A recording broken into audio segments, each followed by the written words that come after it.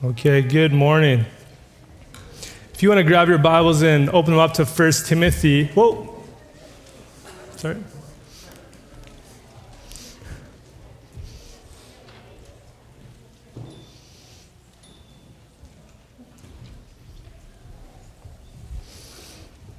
If you want to turn to chapter 5, we'll be looking at verse 17 here in a moment. This sermon series, 1 Timothy, I entitled Entrusted. Entrusted. And what I meant by that, we had a picture for that on the website, entrusted like a baton being passed. Like Paul's passing to Timothy, he's passing to him what he had been entrusted with. What's first off was the gospel. He's like, this is the gospel. This is sound doctrine. This is what you need to be about. As Paul had that ministry upon himself, he was passing it on to Timothy. As we've seen as we went through this letter in Timothy, also not just the gospel, sound doctrine, also like how are leaders to be chosen and picked within the church? How are you to care for widows? We looked at the past few weeks. How are we to care for one another? And so every church down the age has been entrusted with that same thing, the gospel, sound doctrine. And so as I was thinking about this picture of a baton being passed, it's not actually like an athletic contest that I have in mind that we've been entrusted with. It's more like, I don't know if anyone has ever seen the movie 1917. 1917, this war movie. At the start, this soldier gets this information that he needs to pass on to other people about this attack coming. And so the movie is kind of filmed first person as he runs over like no man's land, as he's being shot at, as bombs are dropping, and he needs to pass on this information to the next person. I think that's actually more of a picture of what we've been entrusted with or how we deal with it in the life that we live. This is our time to be the church, to be faithful what God has entrusted to us. It's not easy. It's not an athletic event. It's more like running through no man's land. The battle that we're in, if we love Jesus Christ, we want to live for him. We have the world, the devil, and our own flesh that we're fighting against. And so every time though we come in on a Sunday morning, it's like almost like taking a break from that battle. Let's be refreshed. Let's encourage one another. Let's build each other up again, and let's go out and keep fighting. This is our time. We have been entrusted with it. What are we going to do with it? So I just want to, again, put that before you. Looking at 1 Timothy, thinking of entrusted, what has been given to us. This is our responsibility. This is our time as a church. Will we be faithful with what God has given to us? And I pray we will be faithful to his word by his Spirit to do his work. Before even reading the scripture again, I'd just like to pray. If you'll bow with me. Oh Lord, you have just given me this picture of what our responsibility is, each one of us, and as a church together, corporately. Lord, we have been given your truths, we have been given sound doctrine, and I pray you would help each one of us be faithful. I pray you would help us be true to your word. I pray you would give us, as we already prayed, ears to hear what you'd have to share with us. I pray we would be refreshed in you, not only preaching of your word as we take the Lord's Supper later. God, do your work in us. I pray any who are just beaten up, who are feeling down, that by your Spirit you would help them fix their eyes on Jesus Christ, that would be refreshed here this morning in you, oh God. I pray those who are broken and struggling, relationships, marriages, oh Lord, may you minister in such a way as only you can. May you do a holy work among us this morning, God. Build up your church. Strengthen us again that we be able to go out and be a light into this dark and dying world. Oh Lord, this is something we cannot do, but we ask that you would. In your kindness and in your mercy, oh Lord. Build us up again by the preaching of your word here this morning, I pray. In Jesus' name, amen. Amen. This morning, we'll be looking at 1 Timothy 5:17 to 6:2, talking about giving honor to leaders inside and outside the church. If you want to stand with me as we read God's word together. Picking up in 1 Timothy 5:17. Let the elders who rule well be considered worthy of double honor, especially those who labor in preaching and teaching. For the scripture says, you shall not muzzle an ox when it treads out the grain, and the laborer deserves his wages. Do not admit a charge against an elder except on the evidence of 2 or 3 witnesses. As for those who persist in sin, rebuke them in the presence of all, so that the rest may stand in fear. In the presence of God and of Christ Jesus and of the elect angels, I charge you to keep these rules without prejudging, doing nothing from partiality. Do not be hasty in the laying on of hands, nor take part in the sins of others. Keep yourself pure. No longer drink only water, but use a little wine for the sake of your stomach and your frequent ailments. The sins of some people are conspicuous, going before them to judgment, but the sins of others appear later. So also good works are conspicuous, and even those that are not cannot remain hidden. Let all who are under a yoke as bondservants regard their own masters as worthy of all honor, so that the name of God and the teaching may not be reviled. Those who have believing masters must not be disrespectful on the ground that they are brothers. Rather, they must serve all the better, since those who benefit by their good service are believers and beloved. May God bless his word to our souls this morning. You can have a seat. So again, I've titled this message, Giving Honor to Leaders Inside and Outside of the Church. As I was looking through this scripture this week, I'm like, how does 6, 1, and 2 fit into the passage? Paul doesn't really address that later on. We'll see that next week. It kind of seems like it comes out of the blue.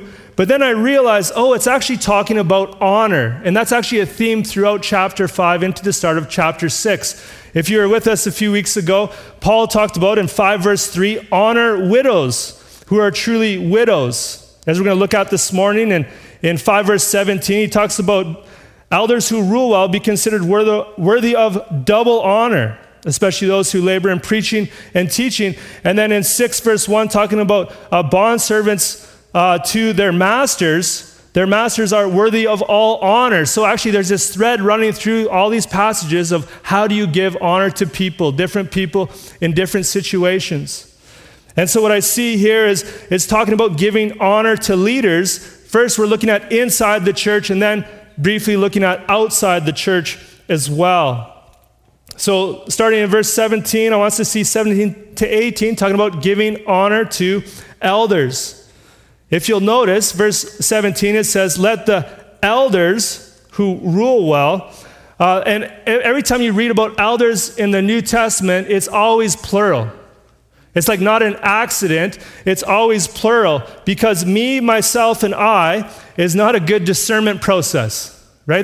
There's not wisdom. You're like, yeah, I gathered together a group. You're like, who was it? Oh, it was me, myself, and I. No, you want to have other people, other voices, other wisdom speaking into it. So every time we see elders in the New Testament, it's always plural, more than one. So it says here, let the elders who rule well, other translations, direct the affairs of the church well, who are good leaders, another translation, let them be considered worthy of double honor, especially those who labor in preaching and teaching. And so just think about this for a second. Before we look at double honor, first off, all leaders, all elders should be honored in the church. Paul talks about this elsewhere. If you turn your Bibles just to the left, 1 Thessalonians 5:12 to 13, Paul mentions this to them, to the church at Thessalonica. 1 Thessalonians 5:12 to 13. He writes this, we ask you, brothers, to respect those who labor among you and are over you in the Lord, and admonish you, and to esteem them very highly in love because of their work. Be at peace among yourselves. And there's other places as well, but again, so all elders should be honored in the church, but Paul here is talking about a specific group. And he says, let them be considered worthy of double honor. And when he speaks of double honor, as we see verse 18 is going to tell us, he's kind of speaking more specifically to a monetary benefit, where we would actually get the word honorarium, right? Of someone, maybe someone speaking and being given a financial gift for doing that. And who are those who should have received double honor? Especially, or those specifically, who labor in preaching and teaching, those who labor, those who work hard. I love what MacArthur says here. I kind of wrote it down for myself, but I'll read it to you guys too. It encourages me, it exhorts me. This term, work hard, is from a Greek term which means to work to the point of fatigue or exhaustion. It does not stress the amount of work, but rather the effort. A man's reward from God is proportional to the excellence of his ministry and the effort he puts into it. Excellence combined with diligence mark a man worthy of the highest honor. Laboring, working hard. I've said before, Acts 6:4, the apostles said, hey, we're going to devote ourselves to the ministry of prayer and the preaching of the word. And I'm like, that's my main ministry. That needs to be my main focus throughout the week. I'm in the scriptures, I'm in commentaries, I'm in prayer, I'm reading different translations, wrestling through what is the text, so I can bring you I believe this is the word of God. And so that's what I need to be about. I want to, as I see this, labor hard in this. But it says especially those who labor in preaching and teaching. And just to highlight, it says, as we looked at before in 1 Timothy 3:2, elders, all elders, are to be able to teach, or Titus chapter 1, verse 9, able to talk about what is sound doctrine.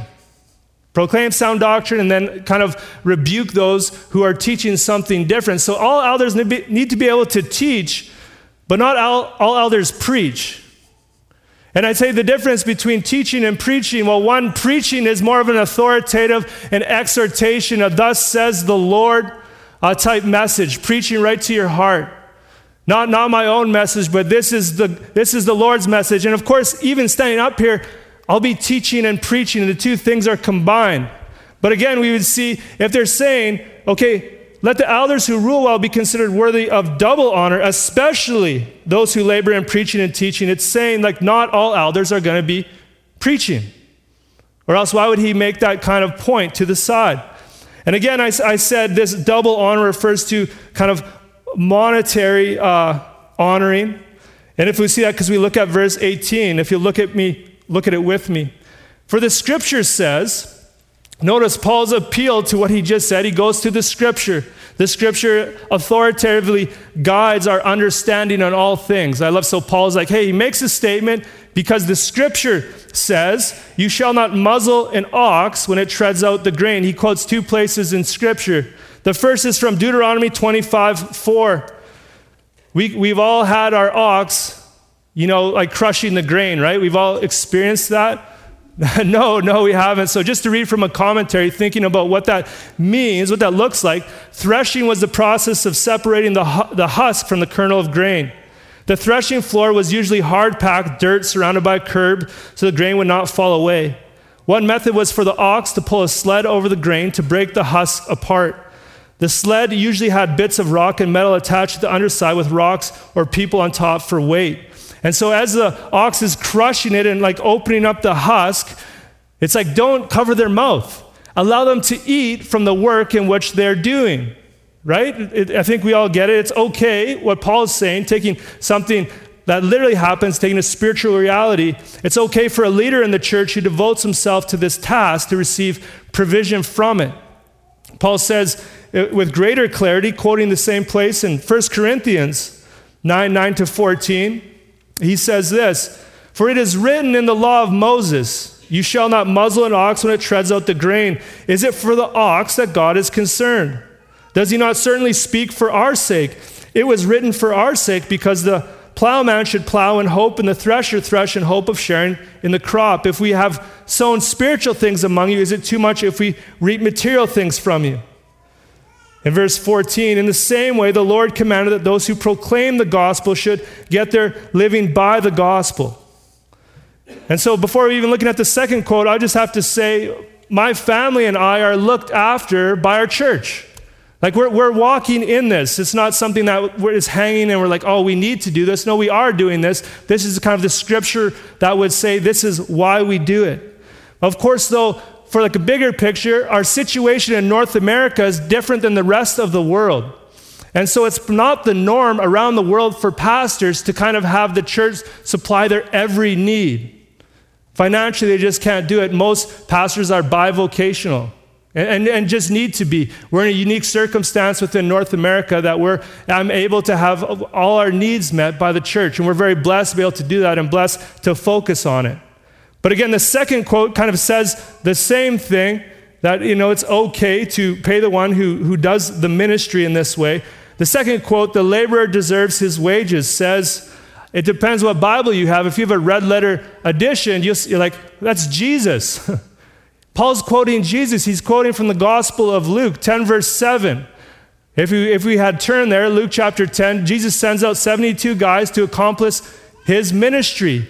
And he's like, don't take any money with you. Don't take anything with you. As you go, they'll provide for you. You'll go stay in a house, and if they feed you, hey, the laborer is worthy of his wages. But it's interesting that Paul here quotes the Gospel of Luke. It's just like in a letter that was to become scripture, 1 Timothy, he quotes Luke, which the gospel was already circulating around that time. That it was this well-known, this is what Luke wrote about who Jesus was, what he did, and what he accomplished. But of course, as we talk about, hey, honor the elders, especially those who labor in preaching and teaching, pay them monetarily, there's also what we're talking about next week and what was said before.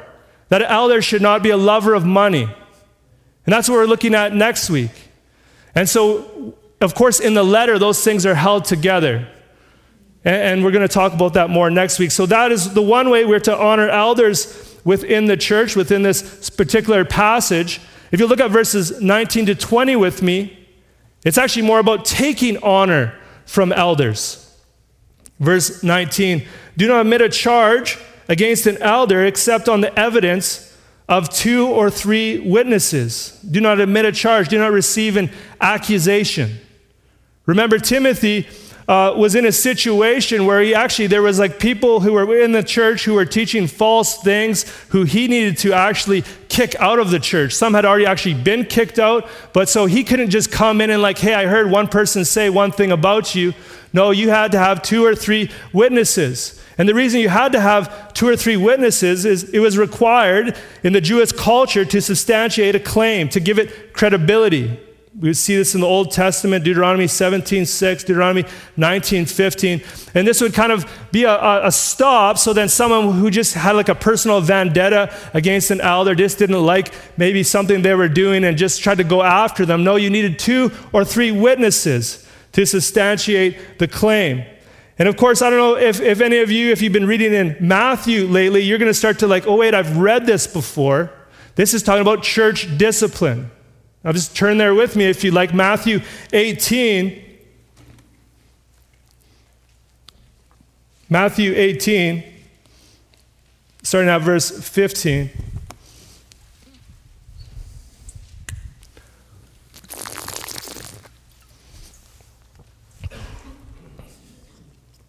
Jesus wrote this, if your brother sins against you, go and tell him his fault between you and him alone. If he listens to you, you have gained your brother. In Timothy, Paul wrote to Timothy, we don't have that step. We have the next one. If he does not listen, take 1 or 2 others along with you, that every charge may be established by the evidence of 2 or 3 witnesses. Again, and if the person refuses, we're going to look at this in Timothy, but here, what does Matthew have to say? 17, if he refuses to listen to them, tell it to the church. If he refuses to listen even to the church, let him be to you as a Gentile and a tax collector. Treat him as a non-believer. Share the gospel with him. And I want you to see just in verse 20, for where 2 or 3 are gathered in my name, there I am among you. A very misquoted verse. It's actually talking about church discipline. It's not talking about the church gathered. You have a prayer meeting that no one comes to. And there's 2, hey, well, we have the churches here, there's 2 or 3 gathered. No, it's actually talking about to substantiate a claim against someone that they're in sin. Where 2 or 3 are gathered, God's yes, I'm with you. And there's a judgment that's coming. And so what's the purpose? Again, going back to 1 Timothy, do not admit a charge against an elder except on the evidence of 2 or 3 witnesses. Remember, the whole purpose of bringing the 2 or 3 witnesses is for the elder, the person, to repent. It's hey, we have more people. We've seen this in your life. You're doing this. It's another opportunity to for the person to repent, to turn from their sin, to seek the Lord. I think this is what Paul's talking about in 2 Corinthians 7:10. He says, for godly grief produces a repentance that leads to salvation. That's what we want, without regret. Whereas worldly grief produces death, where someone just feels bad that their guilt is being publicly known. And so if they're not in that step, taking 2 or 3 witnesses to them, you have to go on to the next step. There in verse 20. As for those who persist in this sin, rebuke them in the presence of all so that the rest may stand in fear. Again, this is if the elder didn't repent, rebuke them. But again, the rebuke, even in front of everyone, is a sense of calling them to repentance, calling them to turn back to the Lord. And maybe it seems harsh to you that this would happen. Again, we saw that step within Matthew 18 already. We know in James 3:1, he said, brothers, not many of you should presume to be teachers, because you know that we who teach will be judged in a stricter sense. As a leader in the church, as someone who would teach, this is what we're being held to. If you know the book of Galatians, you know that Paul actually at one time publicly rebuked Peter. And not in the sense of in the church discipline way, but Peter was there in the church at Galatia, and then certain men came from Judea, from Jerusalem, and then all of a sudden Peter was only with the Jews who were circumcised, and he was being a hypocrite. And Paul publicly rebuked him, this isn't right. Not to shame him, but to show him, hey, you're in wrong, and to bring him back to what is right. And of course, we need to have leaders above reproach. So if there's sin happening, it's going to start to affect everything. It's going to affect the purity of the church.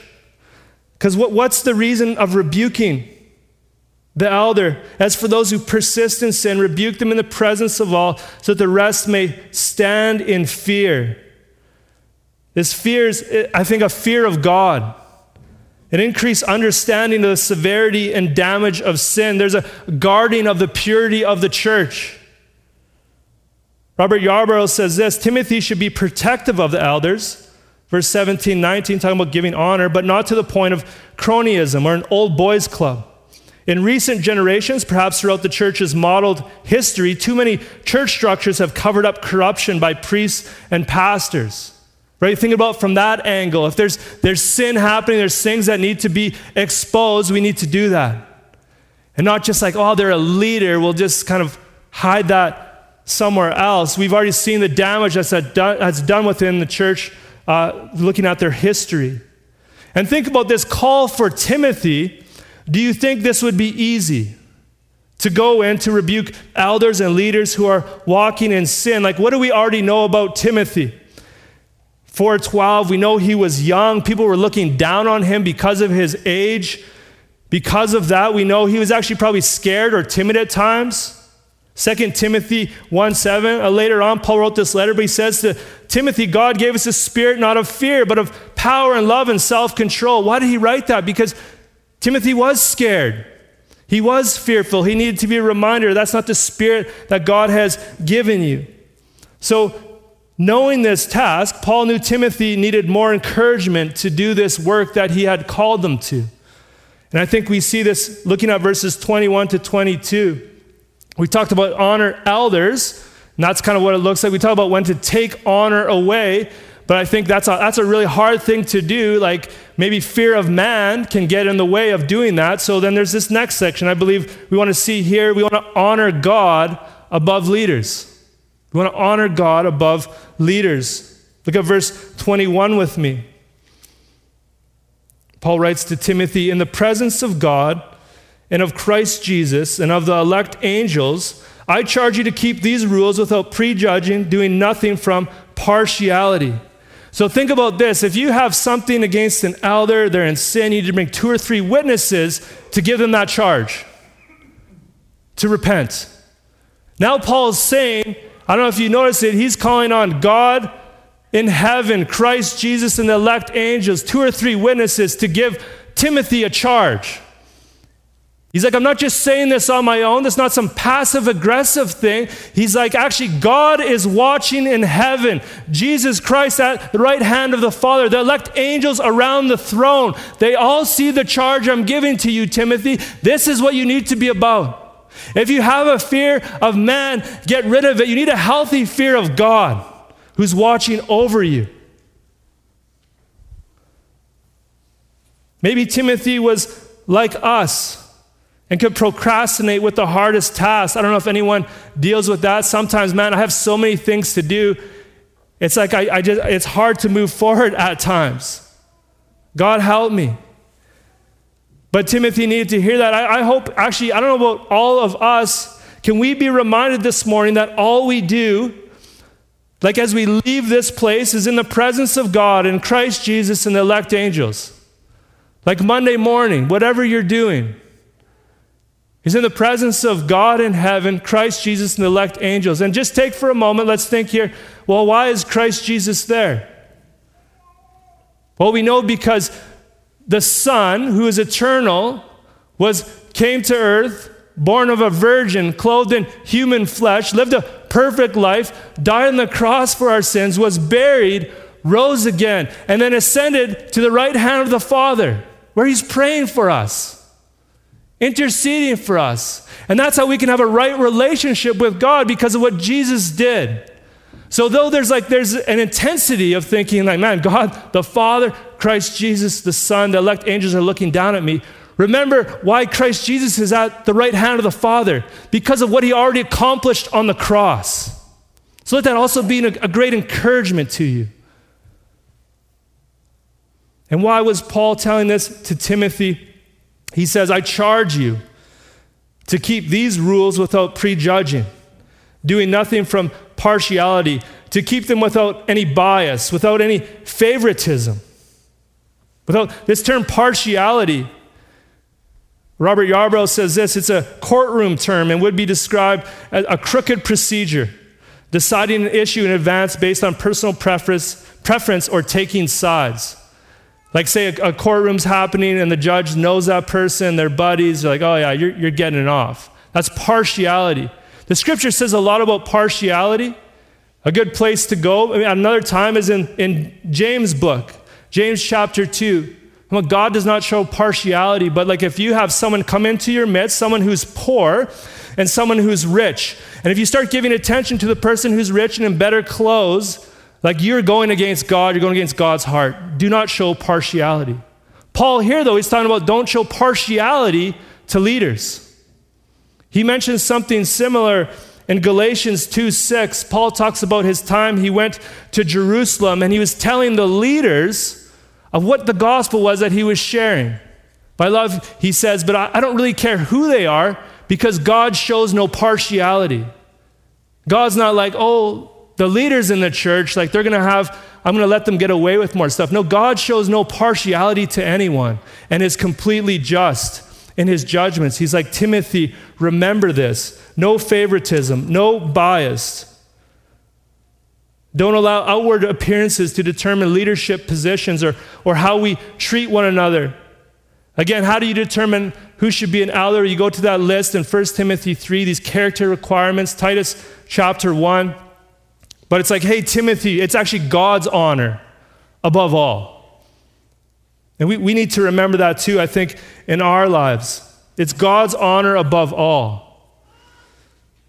Kind of taking that same thing, that same charge, fleshing it out in verse 22, Paul continues to Timothy, do not be hasty in the laying on of hands, nor take part in the sins of others. Keep yourself pure. Like, don't rush leadership.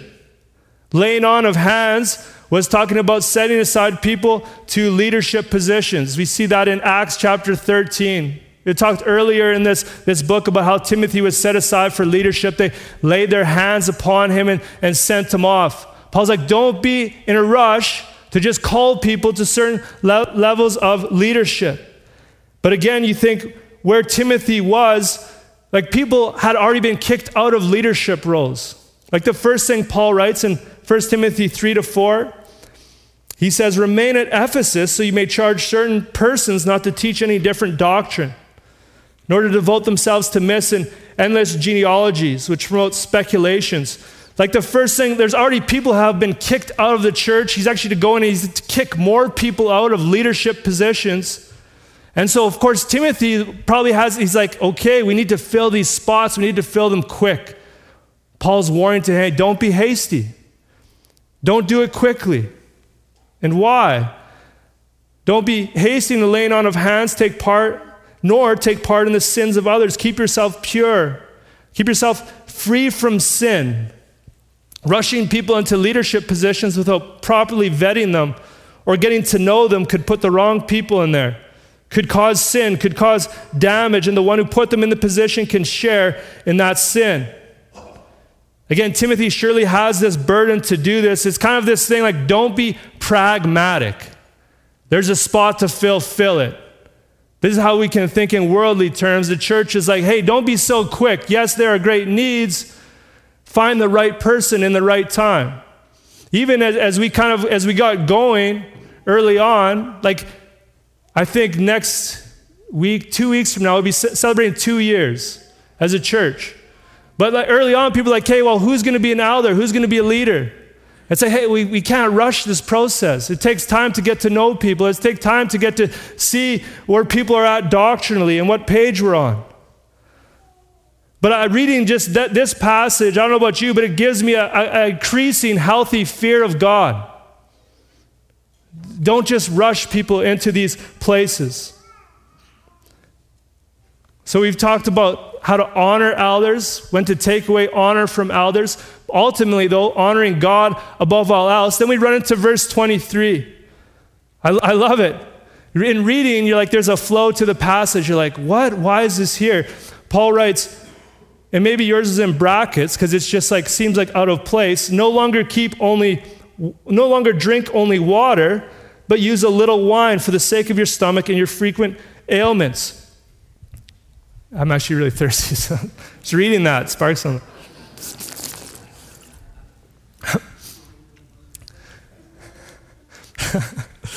Why? I love that. Why would Paul say that?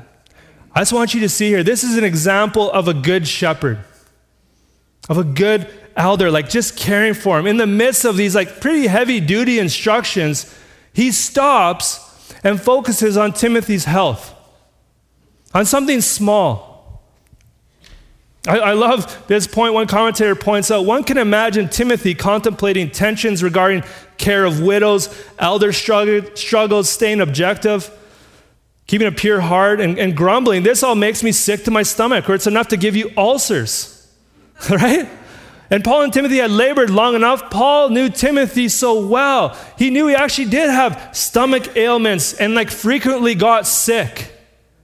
And so he's putting on all these like pressure situations, these burdens of ministry, and he's like, hey, don't drink only water.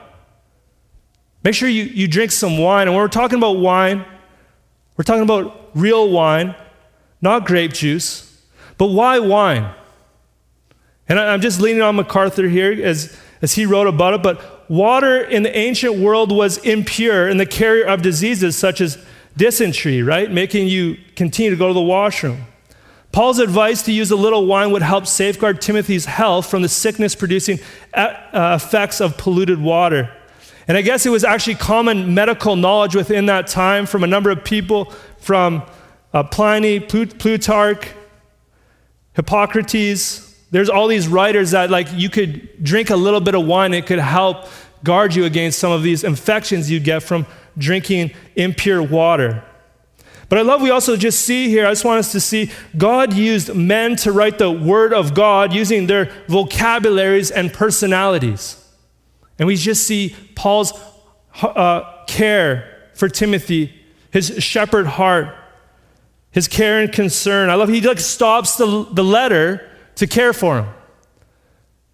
And I pray all of us can kind of develop that heart for each other. To know those details of each other's life. And we can't know each other all in that way, but even as we take time after and we fellowship and get to know one another, and maybe, God willing, have people in our homes and our small groups, we can get to know each other to that level, like how's that thing going in your life? And I'm not going to be the one recommending people to drink a little wine, but I will recommend you to drink a lot of water. So I just read this article that men need to drink like 3.7 liters on average to stay hydrated. I've been trying to do that. That's really hard. So like that'd be one, like just encouragement for you, man, drink more water, actually.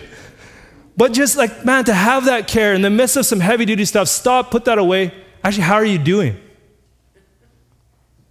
Like, oh, I love that. I love that. May God do that in us. And one more thing I just want us to see here, just to think about. Why didn't Paul just heal Timothy? He was an apostle. Just think about that for a moment. But no, he told him to work with the sickness that he had. God doesn't heal everyone. Even Paul, who was an apostle, he didn't just heal everyone. God uses sickness and disease in order to accomplish his purposes. I still believe the Lord's sovereign, that God still heals today. But it's just interesting. The Apostle Paul, writing to Timothy, this is the advice he gives him. We need to take note of that. It flies in the face of a false teaching that says, hey, you need to be healthy completely if you're walking with God. Timothy wasn't. Paul wasn't. We shouldn't expect that either. Going on to verses 24 to 25, still thinking about leadership in the church, kind of going off of that verse 22, don't be hasty in the laying on of hands. We have verses 24 to 25. I want us to see here, God will expose every leader and every one. Paul writes this, the sins of some people are conspicuous. That means obvious. I don't know if anyone uses the word conspicuous. I have never used it before. What does that mean? The sins of some people are obvious, conspicuous, going before them to judgment. The sins of others appear later. So also good works are conspicuous, are easy to be seen. And even those that are not cannot remain hidden. What is being said here? It's like there's some things you're going to see in people's lives, it's going to be clear. Some sins, it's blatant, it's in your face. Other things are not going to come again till the judgment. That's when they're going to be known. Other people are going to see, you're going to see their good deeds. Some good deeds are going to remain hidden. You're not going to see them until that day, until that judgment day. I think Paul's basically saying to Timothy, do your best to make the best decisions for leaders. Right? He didn't want to get the analysis paralysis. I don't know if you ever heard that, like there's all these options and you're kind of burdened, you don't know how to move forward. There's such a weight to the decisions you're going to make. It's like, hey, Timothy, you're going to do your best. You're not going to actually see everything. So it's going to be okay, because ultimately on that day, on the day of judgment, everything is going to be seen. Everything is going to come to light. I don't know about you, though. Maybe not in choosing leadership. So isn't that a challenge in life for us for many things? Is in we have these decisions to make and we don't always see so clear. But you just have like what's in front of you. You seek God for wisdom. And no one's like 100%, I always make the best decisions. But in seeking the Lord for wisdom and bringing other people to pray and talk with you, we make our best decision. We can't just stop from moving forward because we don't know anything. We'll never get to the place where we have everything in front of us. How is the future going to turn out? I don't know. We need to make decisions and move forward, trusting God. But what I really am encouraged here, I think there's a principle here. As he talks about the sins of some people are conspicuous or obvious, going before them to judgment. Sins of others appear later. They appear later in judgment. Friends, I just want to bring this to your attention. One day, everything will be exposed. Paul writes this in 2 Corinthians 5:10. He says this, "For we must all appear before the judgment seat of Christ, so that each one may receive what is due for what he has done in the body, whether good or evil." There's things that we can keep hidden. There's sins we can keep hidden. We can keep in the dark. One day it's going to be exposed to the light of God. They're good works. They're good things that we can do and no one knows. And God bless that. And one day it'll be exposed to the light of God. But we will all one day have to give an account. before him. And if you hear that, and if that makes you uneasy, if you feel scared about that, do you know Jesus Christ? Like, that's the thing. That's the mercy that we can find in the Lord Jesus. That though we sin, if you're like, man, I know I have sin, I know I have things hidden in the closet I don't want anyone to know about. Well, friends, Jesus Christ, again, I said, lived a perfect life, took your sins upon himself on the cross, and then died for them, was buried and rose again. And if you would put your faith and trust in him, those sins that no one knows, you confess that before the Lord, asking for forgiveness, you can find eternal life, forgiveness with him, peace with God. And so, friends, even as Christians, as believers, what will that be like for us? We know that one day everything we have, we will have to give an account, not in judgment in terms of heaven or hell, but what do we do with what was given to us, with the knowledge that we had, with the resources that we had? I think in light of this, we should keep short accounts with God, with one another. We should often be at the throne of grace, prayer, seeking God's mercy, seeking his wisdom. God he doesn't withhold that from us. If you're like, I really need wisdom, I want to do your will, I want to walk in it, God, he's gonna let us know. He's gonna help us grow in our understanding of that. So we see here in this section, honoring leaders within the church, how to honor elders, particularly those whose focus was preaching and teaching, honoring God above all. And now, though, there's this transition in the letter as he talks now not leadership in the church, leadership without the church. How do you honor those people? If you look with me, verses 1-2, giving honor to employers. He says, let all who are under a yoke as bondservants regard their own masters as worthy of all honor, so that the name of God and the teaching may not be reviled. So in the context, there's an actual slave-master relationship that's being talked about. This was the norm in the Roman Empire. I've heard some people say like a quarter of the Roman Empire was slaves. I've heard even higher, a third. This was like a normal relationship within the empire. And so within that relationship, it's like you need to honor your masters as worthy. Paul says something similar using the same language, Colossians 3:22-24. Just read that for us. Colossians 3:22-24, Paul says this, bondservants, obey in everything those who are your earthly masters, not by way of eye service as people pleasers, like not just when they're looking, but with sincerity of heart, fearing the Lord. Whatever you do, work heartily as for the Lord and not for men, knowing that from the Lord you will receive the inheritance as your reward. You are serving the Lord Jesus. That's what Paul's saying. Think about that you would have your bondservant regard them, your own masters, as worthy of all honor. He's calling the slave to do his best unto the Lord. Think about for any slave or any person, we know this to be true. If you claim to be Christian, like, yes, I'm a Christ follower, now there's a standard. Now people are watching you. Will you live up to what you said you hold to? Because what does it say? Regard them as your own masters as worthy of all honor, so that the name of God and the teaching may not be reviled. For even slaves who are like, yes, I follow Jesus Christ, and they're cursing or fighting against their masters, that's their witness. And they're taking away from what God wants to accomplish. Friends, the early church would often gather and pray. I have this is from church history, 112 AD.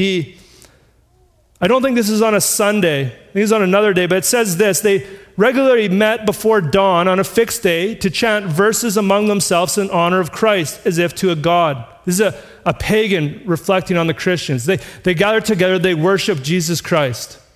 And also to bind themselves by oath, not for any criminal purpose, but to abstain from theft, robbery, adultery, to commit no breach of trust. So the early Christians would gather together before the sun would come up, Slaves would be included in this gathering. They would sing songs to Jesus Christ, and they'd say, hey, we want to live lives that are pleasing to him, free from theft, free from robbery. We want to be about truth. We want to be pure. And they would pray for one another and then go on about their day. Amazing. What an example to follow, so that the slave to his master could even serve him well. And no, friends, as we see slaves in the Bible, I just want to pause there for a moment. Think about this. Robert Yarbrough says this: Paul urged slaves who could obtain freedom to do so. 1 Corinthians 7:21. He called on Philemon to receive his escaped slave Onesimus back as a brother. Philemon 16. Yet, like other New Testament figures, including Jesus, Paul's immediate goal in ministry was not revolutionary change of the social order. It was preaching and teaching the gospel for the sake of establishing groups of Christian believers and thereby ultimately redeeming the world. That's what Jesus was doing. This is what Paul was doing. But think about this. So they weren't immediately being like, hey, done with this. There's freedom. Throw your master to the curb. They're like, this relationship that already exists, can you honor them? But friends, it was the gospel in people's hearts that actually led to the destruction of slavery. I'm talking within the British Empire. I don't know if you've heard of William Wilberforce. He was in the British Parliament. He fought against the abolishment of slavery, accomplished it in 1833. If you don't know about him, watch the movie Amazing Grace. Great movie. So just when people are like, man, there's slavery in the Bible, it's like, yeah, but who dealt with abolishing slavery? It was Christians. But so for us, as we look at this passage, for those of us who work for other people, who have jobs, who are employed by someone, how can we think through this? How can we give honor to our employers so that the name of God and the teaching may not be reviled? I think quite simply, and this is thinking about those employers who don't know Jesus, right? As a witness to them, work hard as to the Lord. Speak well of him or her, show respect. Just do the best job that you can. And maybe for some who are in a situation, who have an employer who's it's maybe a terrible situation, how can you still keep your mouth closed, no gossip, and do the best you can while you're there and finish well? Because if you're like, yeah, I'm a Christian, now everything is being filtered through that. However you act. You're like, but you don't know, it's a terrible situation, but it's gonna give God's teaching, the name of Christ, it's gonna bring it to disrepute, it's gonna drag it through the mud. And so we have to be careful about that. And the second part of giving honor talks about giving honor to a believing master. Those who have believing masters must not be disrespectful on the ground that they are brothers. Rather, they must serve all the better, since those who benefit by their good service are believers and beloved. As in, the slave shouldn't be like, oh, you're a believer, I'm a believer, okay, I'm not going to do this. No, it's you actually want to do a better job. It's not saying that they're slacking for those who don't know the Lord. And you're a Christian, you're like, okay, now I'm going to work harder. But it's there's a double blessing. So even if you are a Christian and you work for a Christian, there is a double blessing to that. As in, you work hard for your boss, that's pleasing to God, but the one who receives the benefit is also a Christ follower. It can use those resources to God's benefit for his kingdom purposes. And Paul kind of ends this section, teach and urge these things. These are the things you need to be about. Again, maybe there's a whole letter he keeps saying over and over again. He gives this instruction, then teach these things. Give some instruction, live these things, urge these things, proclaim these things. But friends, we need to know, to give honor to elders, to give honor to employers. It only can happen if we first give honor to God. Right? If we're not honoring God with our lives, with our lips, with our feet, with everything that we have, then how are we giving honor in these other relationships? So again, it goes back to having a right relationship with God through faith in Jesus Christ. This is the only way that we can give honor, how honor is due. If you'll bow with me, I'd like to close this word in prayer. Oh God, I thank you for this opportunity this morning to proclaim your word, and I just pray that which is from you seal in our hearts. That which is from me, may it fall to the side. Oh Lord, I pray even now, prepare our hearts for communion. And just, I stop and remember, Lord, Redemption Edmonton. You can hear, bless their gathering if they still are this morning. Bless that church. Further your gospel there. May you continue to build up churches who proclaim your word in this country, Lord. But seal this word in our hearts. Help us first to honor you. Help us to see how we can do that through our relationship through Jesus Christ, oh Lord. Give us ears to hear. In Jesus' name, amen.